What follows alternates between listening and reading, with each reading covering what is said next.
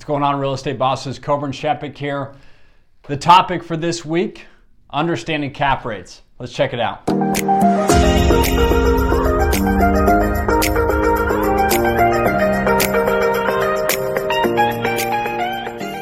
What's going on, rock stars? Coburn Shepik here from Real Estate Boss. So happy to be with you guys today. The topic for this week is understanding cap rates. Now let's dive right into it. A few topics we're going to be covering. What is a cap rate? How are cap rates determined? How to use cap rates while underwriting real estate deals, and how to calculate the cap rate.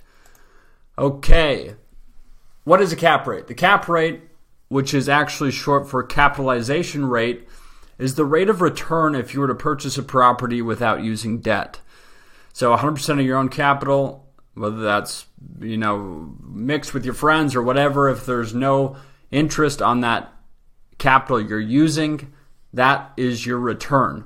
So for example, if you were to purchase a property for $1 million at a 5% cap rate and you did not use any initial debt, you would have a 5% cash on cash return, which is $50,000.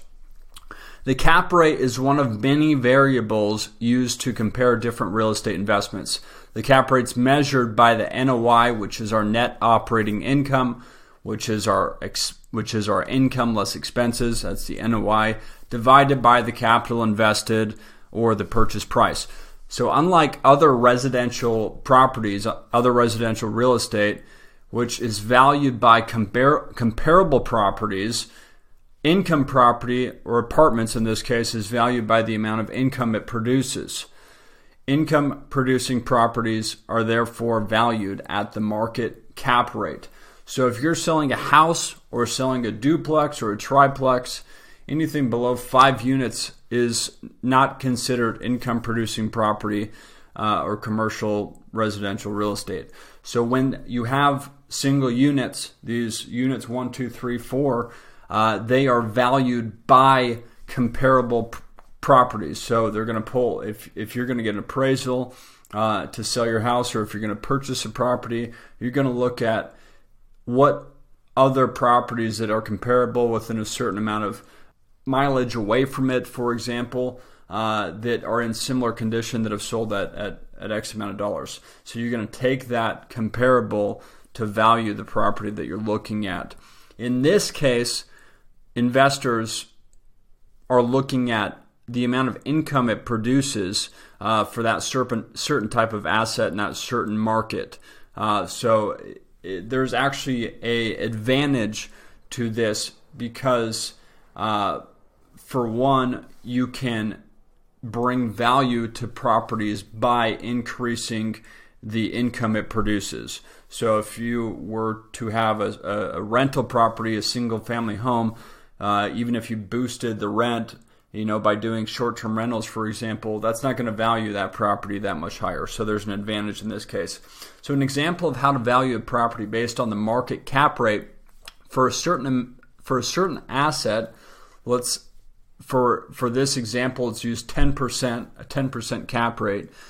Then you would find the NOI. In this case, let's use $100,000, so that the purchase price is the net operating income, which is $100,000 divided by the cap rate. In this example is 10%, which would give you a purchase price of $1 million. So by understanding cap rates in your market, in this location, you can determine the purchase price by finding the NOI, looking at that P&L or that balance sheet, understanding the going cap rates, and determining a purchase price for that property. So although there are going, quote unquote, or market cap rates in every market for all types of assets, cap rates are ultimately determined by the market. Buyers determine how much they are willing to pay for a certain type of asset. If you were looking at investment options, income producing properties compete with stocks and bonds and obviously other investment types. All of these investment types share some sort of equality. They're all valued based on the current income or the current financials of that company, or in this case, that property.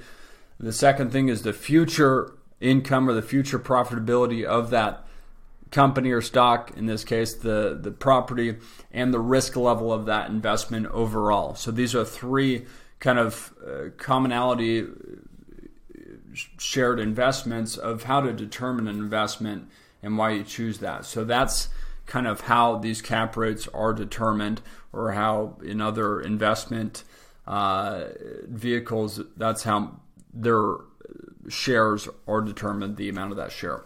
In this case, we're talking about properties, cap rates, and all those determine the cap rate.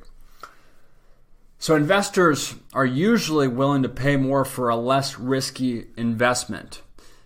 Income property has one major factor for income, which is rent, and that is determined by many factors such as supply and demand.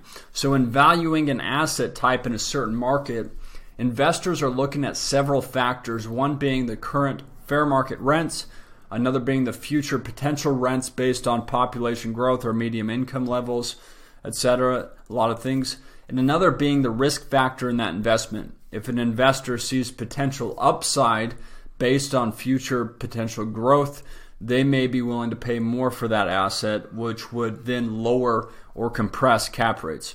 If investors see a certain asset as risky based on future developments or migration, they may pay less for that asset, which would then increase the cap rates or drive cap rates up.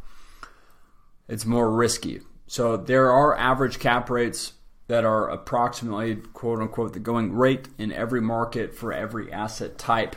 How you can find this is you should consult with your local agent or broker. You can find some good information online, of course, but this is something that is moving, it's current, and it's something that really you should determine with your agent or broker that knows that type of asset, that specializes in that market that you are looking for.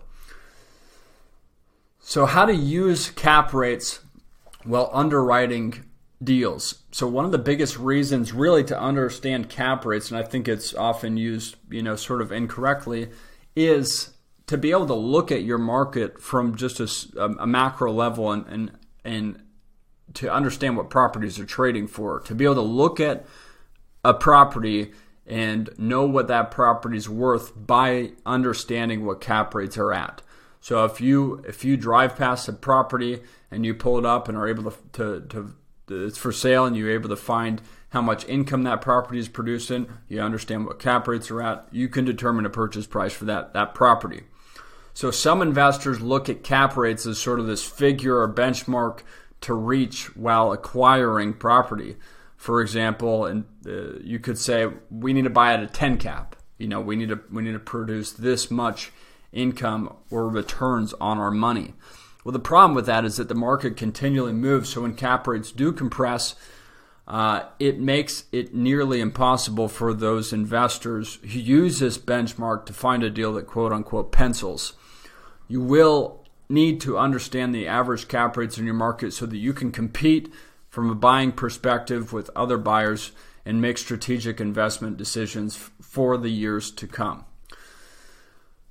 Let's sum this up. How do we calculate the cap rate? So there's two kind of scenarios here. One is if you are missing the cap rate, so you have a purchase price and you also have the financials for that property, you can find the cap rate that they're asking for by dividing the NOI, net operating income. This is, again, the income that this property produces less the vacancy and less all the operating expenses. That's your NOI, net operating income. So how to determine your cap rate. If you're trying to find your cap rate and you have the NOI, you can divide the NOI by the purchase price, and that is the cap rate. So back to our example, we had an example of $100,000 in NOI in a purchase price of $1 million. 100,000 divided by 1 million is 10%, which would give you the cap rate, 10%. The other scenario is determining a purchase price. So if you understand cap rates in your market for a specific asset, call it a 10 cap, back to our example, and you have the NOI by looking at the financials of that property. In this case, it's 100,000. So the NOI divided, which is 100,000 divided by the cap rate 10%, 100,000 divided by 10% is our purchase price of $1 million.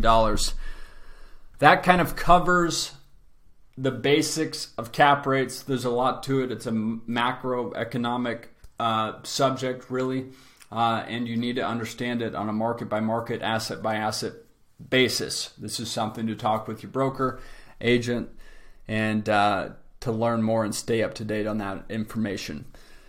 Thank you for being here with me. I'm Coburn Shepik. I'll see you guys later. Cheers.